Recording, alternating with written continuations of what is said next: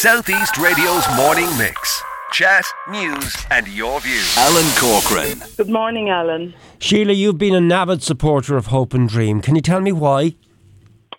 Yes, Alan. Cancer has, unfortunately played a large part in our family. I come from a large family of 9 siblings, 7 sisters and 2 brothers. 3 of my sisters have had cancer.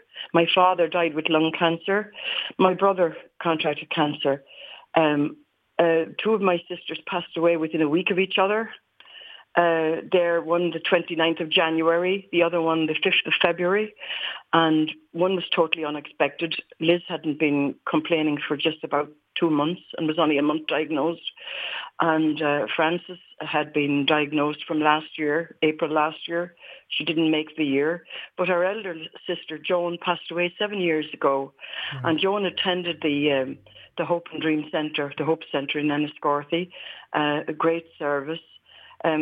She joined the art classes there. She had therapies, counselling, and I went there for counselling after she passed away.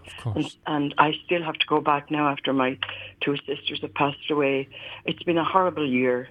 How do you cope with something like that, Sheila? How do you get by? Not very well at times. Not really? Very well. We have, as I said, a large family and a great support system.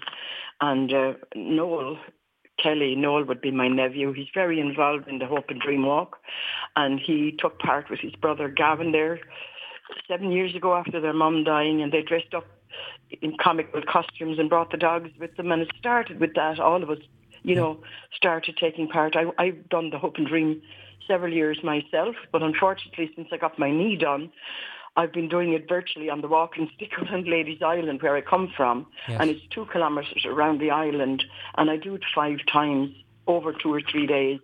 I was down there on Sunday after the Hope and Dream Walk and went around once because the lake has only been cut and it's quite mucky still. Yeah. But yes, that's how we cope by supporting one another. Yes. And it's been surreal. Yeah. And how did you find the whole day then on Sunday when people gathered again? There was over 800 participated. It was uplifting. It really was, because we missed that so much, being confined to the house, and me, because I'd be an elderly person. And I don't feel old a lot of the time. I just want to say I'm a member of Silvertones Choir. You probably know the beautiful Ethna Corrigan. I do indeed. Our choir mistress, a treasure, and we do fundraising. We have a concert every year. We didn't get to for the last 2 years because of COVID, but in the cathedral, and all the members get 5 tickets to sell, and they are €10 each. So we all bring back €50 for the Hope Centre and whatever else we can gather. Yeah. We have a lovely concert, and it's on in May now. I'm not sure of the date. Yeah. I'll have to look it up. But we're practicing for that at the moment. And we also have the Service of Hope and Light in the cathedral that the Hope Centre run.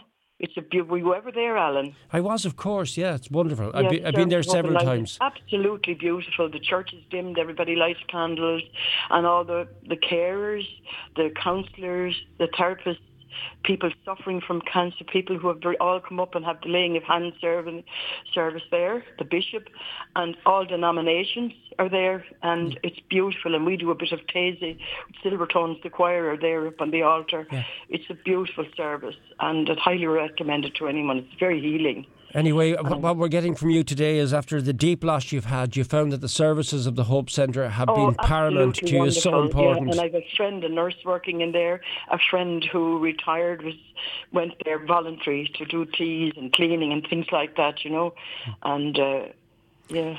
Look, we think of you today, and I know it's been a hard battle for yourself as well, coming back after COVID. How are you feeling? Are you feeling any way better at all?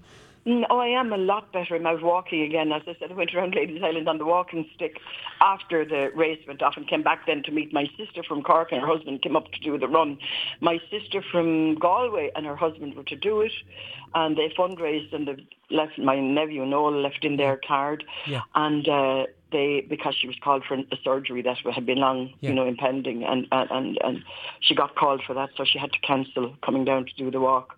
But she's recuperating, she's fine, and It's lovely to talk to you, and I wish you well for the future. And Michael will be linking in with us. Well done for all you do for us. It was a joy to have you there every morning on the radio while we were locked in during COVID. And I appreciate that.